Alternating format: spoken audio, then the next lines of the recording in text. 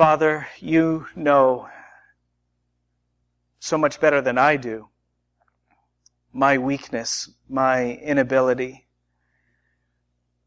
not only to understand your word, but to take it to heart, to believe it and to obey it myself, to reap from it all of the warning and the promise, the conviction and the comfort that you intend. And you know, Father, much better than I, again, my weakness to proclaim your word. Apart from you, apart from your Son, the Lord Jesus, and apart from your Holy Spirit, I am nothing, and I can do nothing. But everything changes, Father, because you have made me your own. Because Jesus Christ is within me. The Holy Spirit is within me. And so I pray, Father, that in the fullness of your Spirit, for the glory of your Son, you would help me, even as I preach, to take your word to heart and to preach only for your glory and the good of your people. Help us all, Lord, to believe your word, the promises of your word. And I pray that we would be strengthened with hope and become more the people of God that you want us to be, the faithful remnant who hear your word and who obey it, no matter the cost. Even when statistics might speak to the contrary, that we shouldn't believe, that we should doubt, that we should give up this faith. Even when the promises to be fulfilled, it doesn't seem even plausible. I pray that we would remain the people of faith who walk in the name of the Lord our God forever and ever. Help us in this moment, O God. I pray that you would give to us the spirit of wisdom and revelation in the knowledge of your Son. In his name I pray. Amen. Let's read Micah 5. Now muster your troops, O daughter of troops. Siege is laid against us. With a rod they strike the judge of Israel on the cheek. Micah was writing during the time of the Assyrian crisis at the end of the 8th century BC. About 701 BC he's writing. And Assyria is on the doorstep of Jerusalem. They will be defeated, but right behind them Babylon will come, and they will not be defeated. They will succeed in their plans to take Jerusalem and the people of God into exile. And that is the ordeal, that is the crisis that Micah speaks of in verse 1. But remember that chapter 4 and the beginning of 5 speak of these nows. Remember 9, 10, and 11 from last week speak of a now that is dark and devastating for the people of God, but which is immediately followed from each now by a rejoinder, a very powerful promise of the sure deliverance of God. And Micah 5:2 is just, it's tops. But you, O Bethlehem Ephrathah, who are too little to be among the clans of Judah, from you shall come forth for me one who is to be ruler in Israel, whose coming forth is from of old, from ancient days. Therefore he shall give them up until the time when she who is in labor has given birth. Then the rest of his brothers shall return to the people of Israel. And he shall stand and shepherd his flock in the strength of the Lord, in the majesty of the name of the Lord his God. And they shall dwell secure. For now he shall be great to the ends of the earth, and he shall be their peace. When the Assyrian comes into our land and treads in our palaces, then we will raise against him 7 shepherds and 8 princes of men. They shall shepherd the land of Assyria with the sword, and the land of Nimrod at its entrances. And he shall deliver us from the Assyrian when he comes into our land and treads within our border. Then the remnant of Jacob shall be in the midst of many peoples, like dew from the Lord, like showers on the grass, which delay not for a man nor wait for the children of man. And the remnant of Jacob shall be among the peoples in the midst of many peoples, like a lion among the beasts of the forest, like a young lion among the flocks of sheep, which when it goes through treads down and tears in pieces, and there is none to deliver. Your hand shall be lifted up over your adversaries, and all your enemies shall be cut off. And in that day declares the Lord, I will cut off your horses from among you, and will destroy your chariots. And I will cut off the cities of your land, and throw down all your strongholds. And I will cut off sorceries from your hand, and you shall have no more tellers of fortunes. And I will cut off your carved images and your pillars from among you, and you shall bow down no more to the work of your hands. And I will root out your Asherah images from among you. These were the Asherah images. This is the fertility goddess of that day. I will root out your Asherah images from among you and destroy your cities. And in anger and wrath I will execute vengeance on the nations that did not obey. We find ourselves here in the book of Micah closing out the second round of oracles. Remember, an oracle is an announcement from God concerning judgment or salvation. And there are 3 rounds of oracles in Micah, each one featuring an oracle of judgment and an oracle of salvation, sometimes a mix and overlap of both of them. So we're closing out the second round. Every round begins with, hear. Hear the word of the Lord. And the message of this book is that those people, that people which hear the word of the Lord and believe His message and hope in His unfailing love, will be the remnant of people that God saves, will be the flock that He shepherds forever. And so we must hear. Let me ask you, and this is looking for an allowed answer, what would you say would be one of the primary self-descriptions that we give to ourselves as people who belong to God? What would be like a one-word label, a self-description, identification of what we are, who we are as people who belong to God? Okay, good theological words, and I'm looking for something that's even just more basic and can be even a little bit cliche. Okay, saved. That's true. Okay.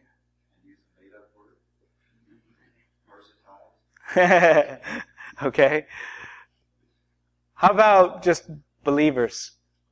Which is a kind of a word that gets thrown around a lot. That can become cliche, but is certainly an accurate description, a self-identification marker of who we are, what we do. We are believers, and this is what we do. We have faith.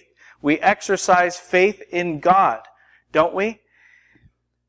You look at Micah chapter 5, and you've got 4 paragraphs here filled with elaborate, triumphant, rich, loaded promises for the people of God. I believe that the message of this chapter is that God will triumph. God will triumph. He will triumph over all of our enemies without, and He will triumph over all of our enemies within. God will triumph. Do we believe it?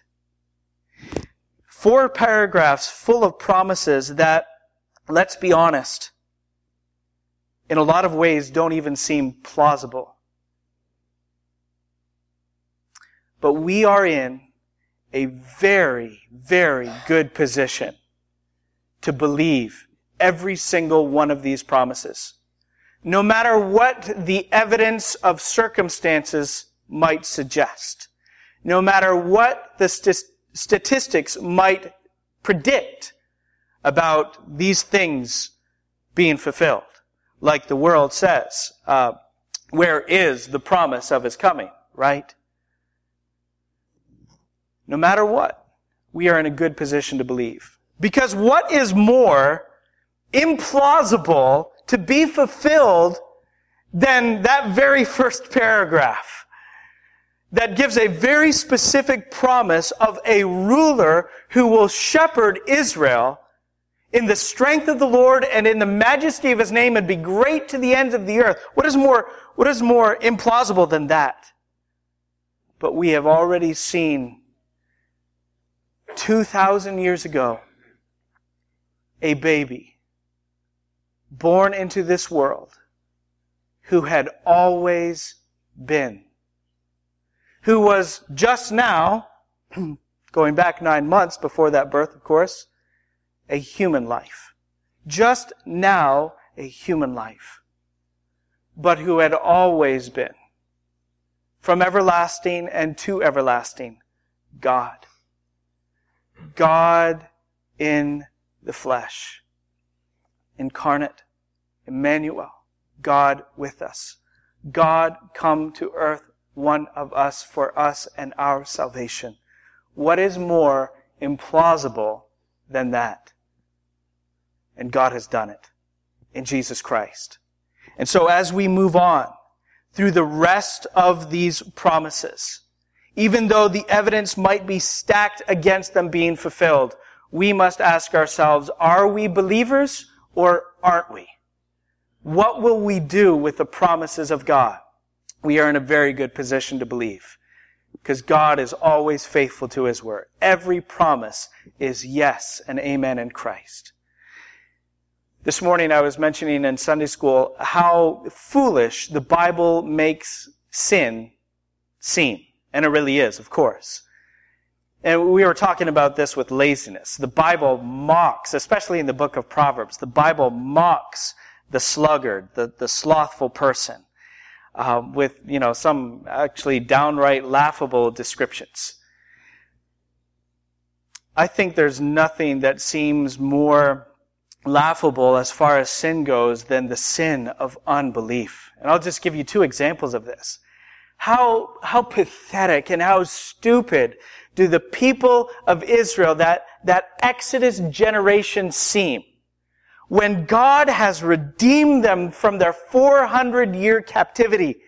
He brought them out with a show of power like the world had never seen, the 10 plagues of judgment upon the nation of Egypt. He brought them through dry land on the Red Sea. He provided for them manna from heaven 6 days of the week, and enough on that 6th day to last through until the new week had begun. Water from the rock. Defeat of their opponents when they were a weak people. Every provision that they needed. The sandals didn't, dry rot on their feet or nothing like that in that 40-year wandering. God provided for them. And how stupid do they look when on the brink of the promised land, standing at the Jordan, ready to receive their inheritance, God is going to deliver into their hands these strongholds and the giants within them, and they say, it can't be done. And they're ready to stone their leadership and go back to Egypt. How stupid. How pathetic. Or think about the disciples in the boat on the Sea of Galilee.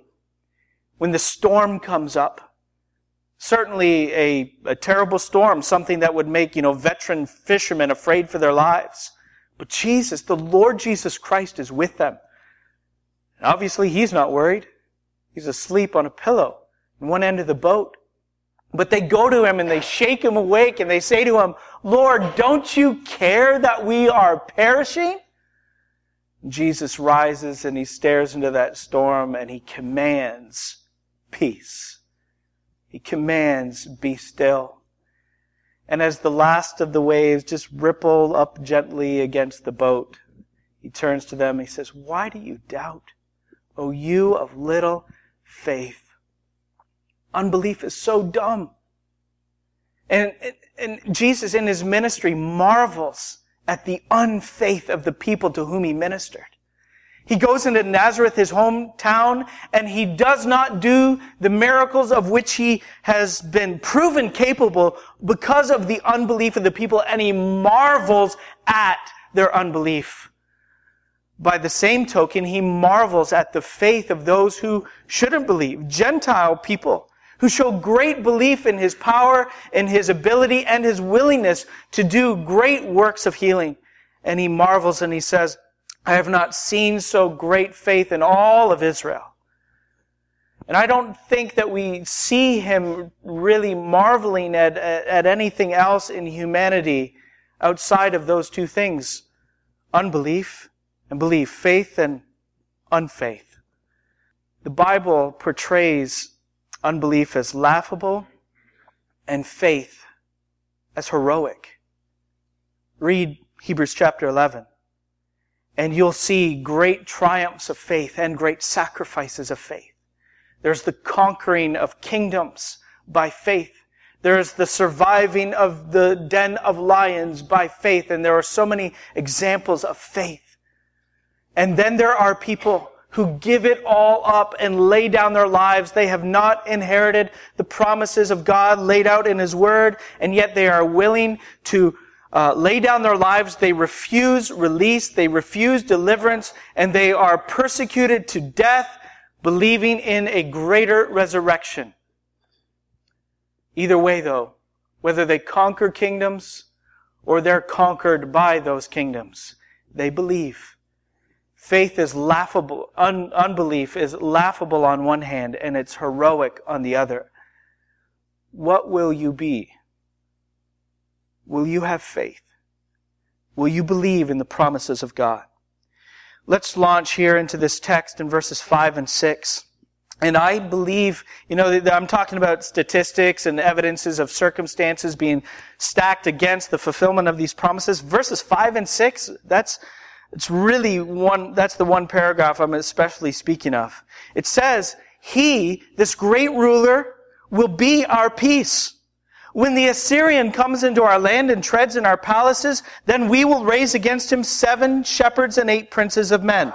That 7 and 8 is a Hebrew formula, which means He will give us enough and more than enough. 7, enough. 7, perfect. The number of perfection, that symbol. And 8, more than enough. He will give us enough and more than enough for what we need for our defense. They shall shepherd the land of Assyria with the sword, and the land of Nimrod at its entrances. And he shall deliver us from the Assyrian when he comes into our land and treads within our border. I believe that this promise is for all time for the people of God. Of course, it was immediately applicable because it was the day of the Assyrian crisis. Assyrian was knocking on the door of Jerusalem as Micah was writing. And the Assyrians were driven out. But Assyria here is not so much symbolic, but let me use the word representative. Assyria is representative of all the enemies of God's people down through the ages. And the Lord promises deliverance. But here's the thing. Assyria and Nimrod was the founder of the cities of Babel and Nineveh. He was known in Genesis 10 as the first mighty man on the earth. This man built cities. This man built an empire. Not that he was a great man spiritually, by no means. He was really the antithesis of what God intended. But that's the reference here. We're talking about that land. You know where that land is? Iraq. You know what is happening to many of the people of God in that exact location? Nineveh was part of the heart of the empire of Assyria. Nineveh right now, that's a region in Iraq, but the city itself, that's Mosul, Iraq, much in the news of late. I just read that ISIS in the city of Mosul is burning ancient places of Christian worship and crucifying within those places Christians. There are all kinds of reports coming out of atrocities being committed, but These specific reports seem to be pretty trustworthy and coming from credible sources. Imagine being a Christian family on the run, displaced from your home, from the city of Mosul, Iraq, the former Nineveh. That's Assyria. That's Nimrod. That's the place that God promised the enemy would not succeed. It says, they shall shepherd the land of Assyria with the sword, the land of Nimrod at its entrances. He shall deliver us from the Assyrian. And they're on the run. This promise in verses 5 and 6 is not saying that the people of God will not suffer. It is not saying that we will not die. Our brothers and sisters, even now in that region, are being persecuted to horrible death. Another report that I heard recently, and this is coming again from a credible source, was talking about 4 people who were taken by ISIS and told to deny the Lord Jesus Christ. And they said, "We love Jesus. We will not deny him." And they were brutally executed. And not one of them was older than 15. Do we pray? Do we pray for our brothers and sisters who suffer so much for the name of the Lord Jesus Christ? And in the face of all evidence that seems to be the contrary, will we believe? The Bible, the writers of the Scriptures were not stupid. The author to the Hebrews knew these promises. The people of God knew that they were going to suffer. And they believed that ultimately, although they gave up their lives, let me read. Jesus said, "You will be delivered up, even by parents and brothers and relatives and friends, and some of you they will put to death. You will be hated by all for my name's sake, but not a hair of your head will perish. By your endurance you will gain your lives." He said, "You will die. You will die for me, but not a hair of your head will perish." In the end, our enemies will be defeated. In the end, the people of God will be delivered. And every single person who stands upon the face of the earth in the end will be one who has believed the promises of God and has endured to the end. None of our enemies, none of those who commit these things against the people of God will be left standing. God will defend his people. In verse 7, we begin with a time marker, with a little word, "then." And I believe that Micah is now looking beyond his own immediate time and context to a future day. And I believe the description of verses 7 to 9 captures our day and who we are. Let me read these verses again quickly. "Then the remnant of Jacob shall be in the midst of many peoples, like dew from the Lord, like showers on the grass, which delay not for a man, nor wait for the children of man." Let me pause here. The remnant of Jacob. This is a description, a phrase that typically we would apply to the Jewish people, to national Israel, to ethnic Israel. I believe that we are part of the remnant of Jacob. And the reason I say that is because we are no longer aliens from the Commonwealth of Israel. As Gentiles, we are no longer strangers to the covenants of promise. We are the Israel of God. We might not be marked out physically and ethnically as Jews, but we are, in a very true sense, Jews, because we are Jews inwardly. Paul said in Romans chapter 2 that a Jew is not one who is a Jew outwardly. It is not that you are a Jew by circumcision that is made by hands. A Jew is one who is one inwardly, by the circumcision that is made in the heart by the Spirit, not by the letter. And so I believe that these descriptions, and specifically this one that I'm talking about, is applied to us as Christians because we have been absorbed into the people of God. We have been grafted into that olive tree, so to speak. And right now, we find this fulfilled because the people of God are scattered all over the earth. And so, notice in verses 7 and 8 that there's a pattern here. In both verses, it says, the remnant of Jacob will be amongst the peoples. The remnant of Jacob shall be among the nations. Okay? Both verses say that. And then both verses give a simile, describing us.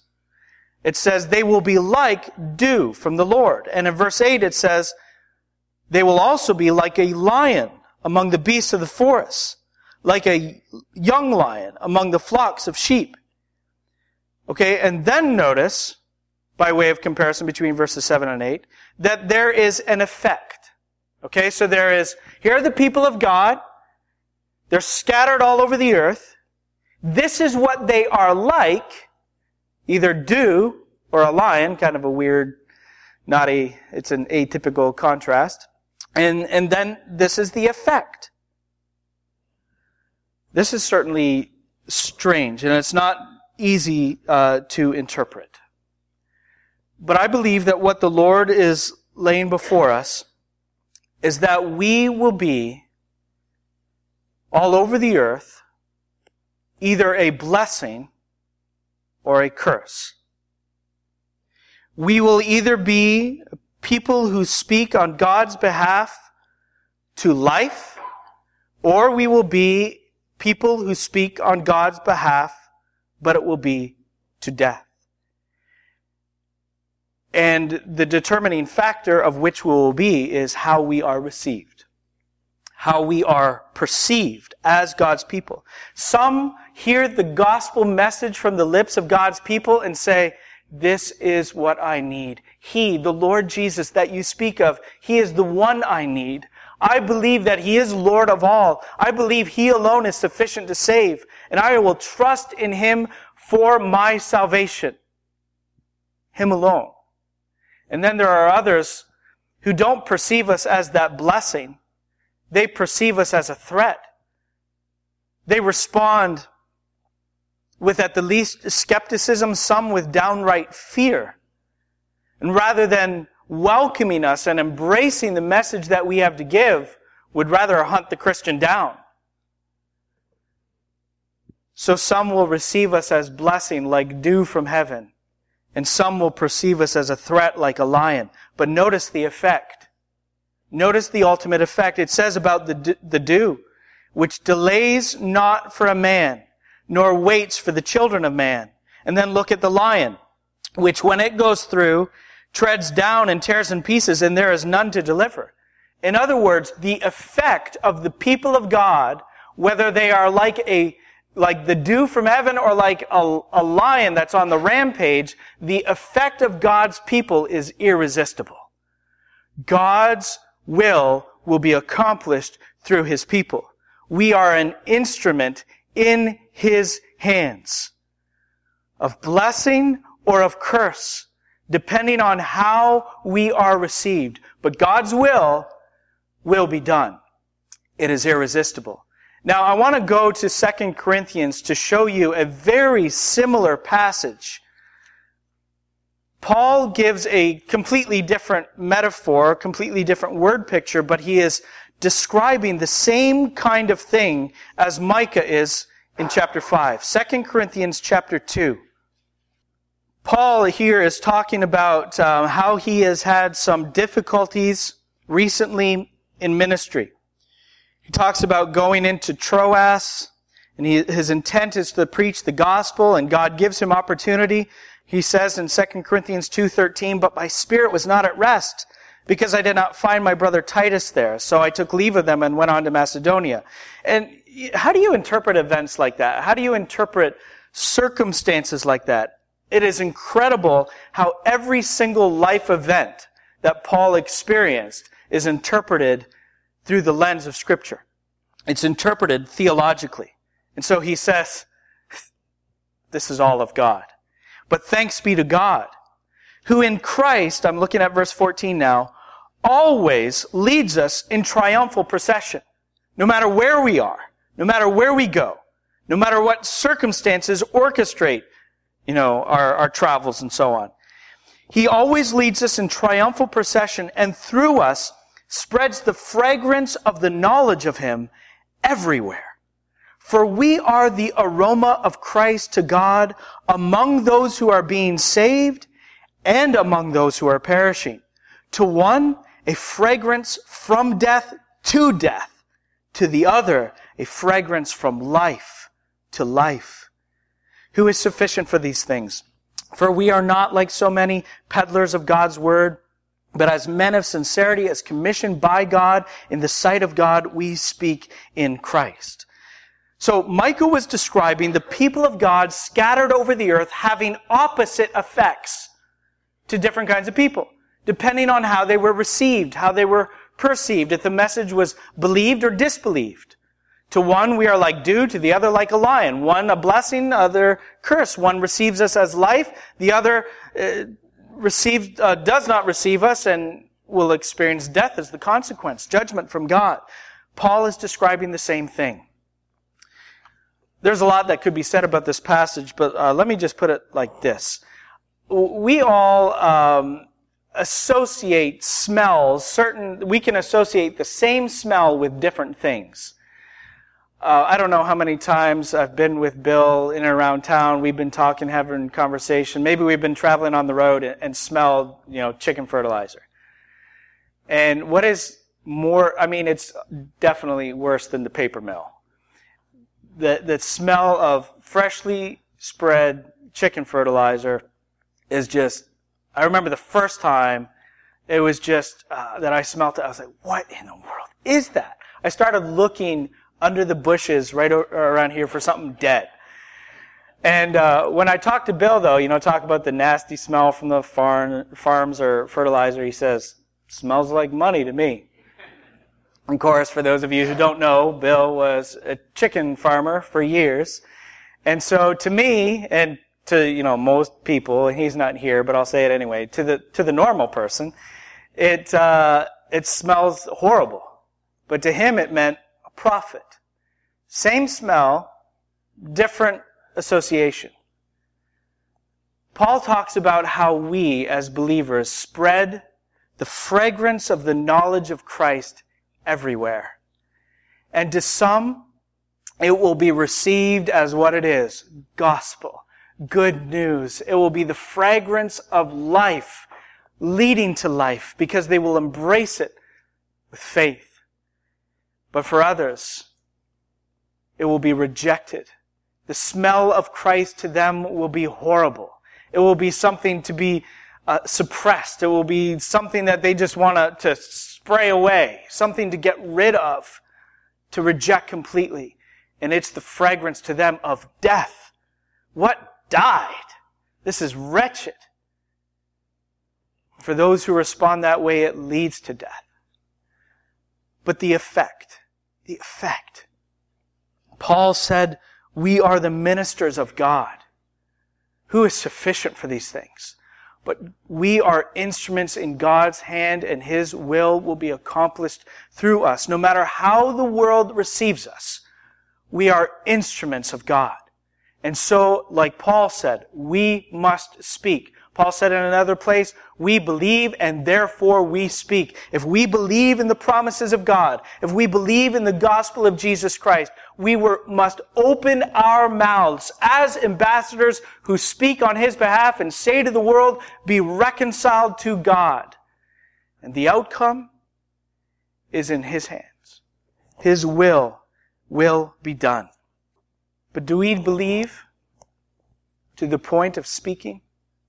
Like Paul said, we believe and therefore we speak. Do you understand yourself to be an instrument of blessing or curse in the hands of God, and His will be done? I know we'd much rather be, of course, that instrument of blessing life leading to life. But God calls his servants to different things. Consider Jeremiah, who labored for decades with very, very little fruit. We are in the place that God chooses, at the time that he chooses. To him belongs all glory and honor, no matter the outcome of the words that we speak on his behalf. Are you a willing servant in his hands? Do you believe the promises of God? And finally, and in that day declares the Lord. He has just said in verse 9, your hand shall be lifted up over your adversaries, and all your enemies shall be cut off. But who gets the credit for that? Do we get the credit that our hands are lifted up over our adversaries and they are cut off? By no means. Because in that day declares the Lord, I will cut off your horses from among you, and will destroy your chariots, and I will cut off the cities of your land and throw down all your strongholds, and I will cut off sorceries from your hand, and you shall have no more tellers of fortunes. And I will cut off your carved images and your pillars from among you. You shall bow down no more to the work of your hands, and I will root out your Asherah images from among you and destroy your cities. I will cut off, to sum it up, your idols. This passage is very interesting and notable for one element especially.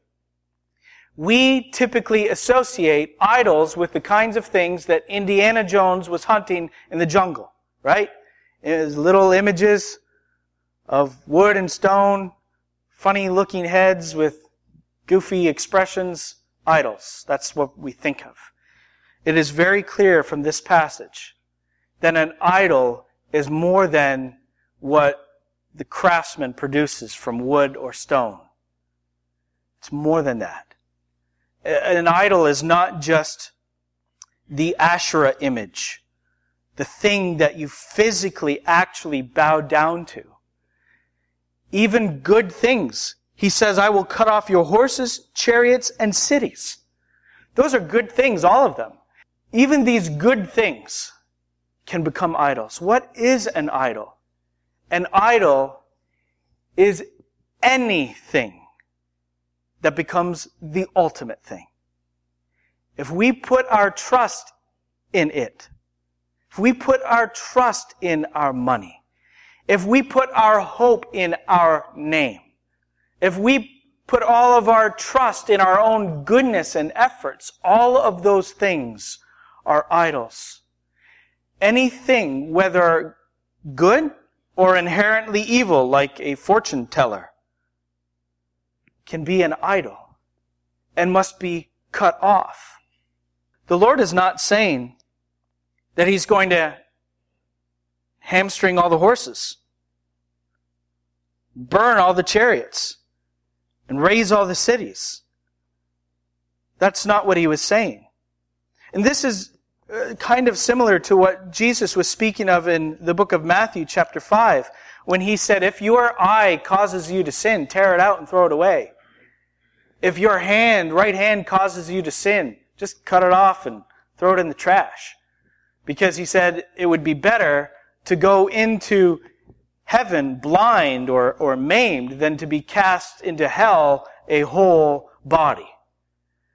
And he wasn't speaking literally. Because if you pluck out your eye, maybe even both of them, cut off your hand, even both of them, I know this is, you still have that heart. You still have that mind. How can God cut off all of our idols, all of the other objects of trust and hope without cutting us off? That's the question. If he wants to destroy idolatry, he has to destroy us. And that's really, in a sense, what he does. That's how he cuts off idolatry from our hearts. Is that the old self, the natural person that is given over to its own way and to sin and to idolatry, is crucified with Christ, dies with Christ, and is buried with Christ. And what is raised is a new man, a new person.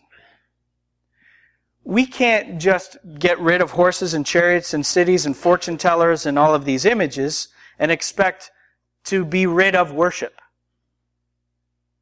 You will be a worshiper. You are a worshiper. This is something that was stressed in our lesson this morning. Even when you do nothing, you are worshiping. It says you are never not worshiping. How true. The human heart is always grasping. The human heart is always pursuing and always clinging. The human heart is always desiring and wanting and worshiping, exulting in. When we can't find something that captures our interest or something that captures our affections, the result is boredom. You ever hear, you've been there, and I know you've heard, a kid in the summertime who's out of school. It's like the second day, and they're just like draped on the couch and saying, I am bored. And immediately you say, okay, I've got this for you to do and that for you to do. Let's write a whole list of chores, right? But what happens when there is no object of affection? There's no stimulation for interest. We get bored, and it's like that kid is being tortured. I mean, they look like they're about to die. They're in so much anguish. And I really actually think if someone had no interests, no affections, no desires, no pursuits, and just boredom all the days of their life, they would be in a kind of mental torture. It would be mental anguish, because that's how the heart was made. We worship. We desire. We're always grasping and we're always clinging. And so God, in the process of cutting off the idols from our hearts, killing the old man with Christ and raising up the new man, gives to the new man eyes to see, a fresh set of what we call spiritual eyes to perceive a greater worth than everything that the world in creation has to offer us. Eyes to see the glory of God in the face of Jesus Christ. The new man says, nothing compares. He is better. Take the world and give me Jesus. That's the faith. That's what God does for the new man. This, the destruction of the idolatry of our hearts, is one more promise in a chapter full of promises that does not seem plausible, honestly. But again, God has done this for us in Jesus Christ. When the preaching of the gospel at one time that God had appointed, it was different from every other time, and it's not humanly explainable. It was different. Your need and Christ's sufficiency to meet your need was awakened. All of a sudden, you realized, I need Him. And you were given eyes to see Him and a heart to want Him, to recognize that here is the treasure that I can sell everything else in my life for, and here is the treasure I would lay down my life for to gain, because to die and have Him is gain. And that's what God is promising. I believe in these last several verses when He promises that He will cut off from us every vain hope and trust that the creation has to offer, whether good, like a horse, or evil, like an image, a graven image. This is what God will do.